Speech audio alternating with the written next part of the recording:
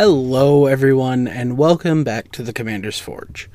My name is Andy Bentley, and the Commander's Forge is there for me to talk about Magic, Commander, and anything else that I deem necessary. Now, last week I did not record, and I just put some stuff out on Twitter, and let's talk about it. So, for those of you who know me, understand that I, much like a perfectly healthy adult, tend not to deal with issues. I tend to push them down and contain them. The issue with doing so is containers can only hold so much. And after a while, the container breaks. So in this analogy, I was the container, and it was just a combination of everything that broke me. It didn't necessarily just have to do with the fact that somebody dropped out of my stream an hour-ish before the stream, and then I just couldn't find anybody. And it's not the fact that I've been working extra hours at work for the past month, and I'm still working extra hours at work. And that's because of the next part, which is car repairs, which I have spent $3,000 on in the last 4 months. I just needed to not interact with people for a while. And that's because that's how I deal with stuff. I don't put it on other people. I just shut down and go radio silent. And it's what I needed to do. So, for the most part, I just went radio silent, and I was listening to audiobooks of one of my favorite series, which is the Percy Jackson series. And I did that all week. And I just let it play so that I could unwind and still going to work. I just needed time to get things back under control. That said, I am doing better. It's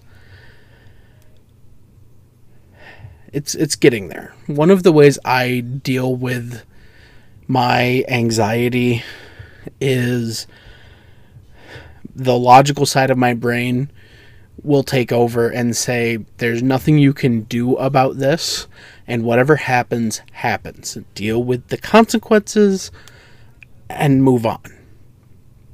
It just takes a while for the logical side to kick in. So that's my explanation for where I was last week. This week, I'm still feeling, the mode, and I just felt like I should give a brief explanation, and then we're going to talk about, probably Dominaria United, since that's, coming out in a week, or the pre-release is in a week. Yeah, we're going to do that, so I'll be right back. I just want to take a minute to tell you about my Patreon. I know times are hard for everybody, and I know it isn't easy to shuffle around bills and stuff. Believe me, I know that. But if you would like to help support the podcast, you can find the links to my Patreon in my link tree, which is always put into the description of either the video or the audio, wherever you're listening to it. It would really mean the world to me. Honestly, I'm just struggling to make ends meet most weeks. But that's it. That's all. If you want to help, the links will be where you can find them. And welcome back. Now, I guess we should talk about Dominaria United. And I think the first thing I want to address is the new cycle of basic lands, which include things like Haunted Mire, Idyllic Beachfront, stuff like that, where they are lands with basic land types that tap for 2 colors but enter the battlefield tapped. I think these are going to be decent budget options for anybody that isn't ready to commit to like 100%ing a mana base. So I do think that they are, okay, but I'm not singing their laurels just yet. Now, a little heads up, I do not do exhaustive set reviews. I honestly just pick out like 5 to 10 cards that I want to talk about, and then we kind of go from there. So the first one I want to talk about is Serra Paragon. It's 2 white for a 3/4 angel. It has flying, and once during each of your turns, you may play a land from your graveyard or cast a permanent spell with mana value 3 or less from your graveyard. If you do, it gains when this permanent is put into a graveyard from the battlefield, exile it, and you gain 2 life. I don't think I really need to explain where I like this. It's a relatively cheap angel. It's going to go into Giada. Then we have our new Sheoldred, the Apocalypse. 2 black for a 4/5 Phyrexian Praetor. She has Death Touch. Whenever you draw a card, you gain 2 life, and whenever an opponent draws a card, they lose 2 life. I kind of like the newer Praetors. For one, they're not super busted, but like I kind of like this. It's just kind of generically good. Yeah. Next up, we're going to talk about Shivan. It's not Shivam. We all love him, but it's Shivan Devastator. X and a red for a 0/0 Dragon Hydra. It has flying and haste. It enters the battlefield with X +1/+1 counters on it. I like cheap dragons. I can come down basically any turn, and I mean it's a Dragon Hydra, and it's cool. Now, the next one I kind of want to talk about the cycle of them, and that's the Defiler cycle. So it's the Defiler of Faith, Dreams, Flesh, Instinct, and Vigor. They each have keyword abilities, so white gets Vigilance, blue is Flying, black is Menace, red is First Strike, and green is Trample. And then they each have the same kind of text where it essentially gives your color of their color the ability to cast for 2 life, so it essentially turns all of your colored pips into Phyrexian mana. And then they each have an ability on top of that. So like the white one, Defiler of Faith, whenever you cast a white permanent spell, you make a 1/1 white soldier creature token. And the green one is whenever you cast a green permanent spell, you put a +1/+1 counter on each creature you control. I think one of these things is better than the other. Then there's another cycle I want to touch on real quickly, and that is what I'm calling the Lord cycle. So like Valiant Veteran is 1 and a white. It's a core soldier. Other soldiers you control get +1/+1. For 3 white, you can exile it from your graveyard to put a +1/+1 counter on each soldier you control. It's a 2/2. There is a blue Merfolk Wizard that has Flash, pumps Merfolk. You can sacrifice a Merfolk to counter a spell unless its controller pays 1. It's a 1/1. There's a Human Cleric for the black one. Gives other clerics +1/+1. You can pay 3 black, tap it, and sacrifice another cleric to search your library for a black creature card to put it onto the battlefield and then shuffle. It's a 2/2.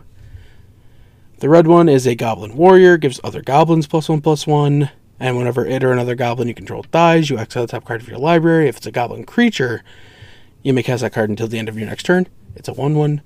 And then the green one is an Elf Druid. It gives other elves +1/+1. Whenever you cast an elf, you may pay a green. If you do, draw a card. It is a 1/1. I I think the main takeaway here is that there is a lot of cards in these decks, or a lot of cards in this set that I'm actually really excited for. Like, Threats Undetected is 2 and a green for a sorcery. Search your library for up to 4 creature cards with different powers and reveal them. An opponent chooses 2 of those cards. You shuffle them into your library and put the rest into your hand. This is the green version of Gifts Ungiven. So, Gifts Ungiven, Threats Undetected. If you look at the art next to each other, they are in the same pose, but one's blue and one's an elf. And it's just the parallels are not lost on me. And then, man, there's so much in this set that I'm actually excited for. But let's look at some of the things I'm actually really excited for are the 2 color legendaries that are in this set. Thing like Ravaz of the Claw, 1 black-red for a 3/3 Viashino Warlock with Menace. You can tap it to add 2 mana of any combination of colors. Spend this mana only to cast dragon creature spells. And once during each of your turns, you may cast a dragon creature spell from your graveyard. Whenever you cast a dragon creature spell from your graveyard, it gains when this creature dies, exile it. I think that's wonderful. Things like, let's see, we have a new Rada, Coalition Warlord. 2 a red and a green for a 3/3 elf warrior. It has domain. Whenever she becomes tapped, another target creature you control gets +X/+X till end of turn, where X is the number of basic land types among lands you control. A thing to point out in this set is that it says basic land types, so those common dual lands that enter tapped do trigger for 2 basic land types. Or for 2 land types. Yeah, and then let's talk about some of the ones that... what is it? Oh, the stained glass art, which is honestly quite beautiful. Like, I'm looking at Squee Dubious Monarch, 2 and a red for a 2/2 Goblin Noble with haste. Whenever he attacks, he makes a 1/1 Goblin that's tapped and attacking. And you may cast Squee Dubious Monarch from your graveyard by paying 3 and a red and exiling 4 other cards from your graveyard rather than paying its mana cost. So that's just... I don't know. I'm just kind of really excited for this set. And I don't mind the Painland reprints. I was kind of expecting it. I was also hoping to see the Czech lands, but I don't think we're going to be seeing those. Yeah. Then, of course, we have our... I know they have a name for them, but it's supposed to be like reimagining legendary creatures from Magic's past.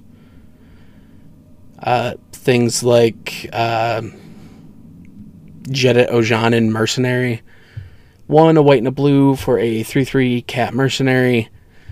Whenever him or another legendary creature enters the battlefield under your control, you can pay a green. If you do, you make a 2/2 green cat creature token with Forest Walk. Well, regardless, I have crazy dogs going off in the background, so I'm very excited for this new set.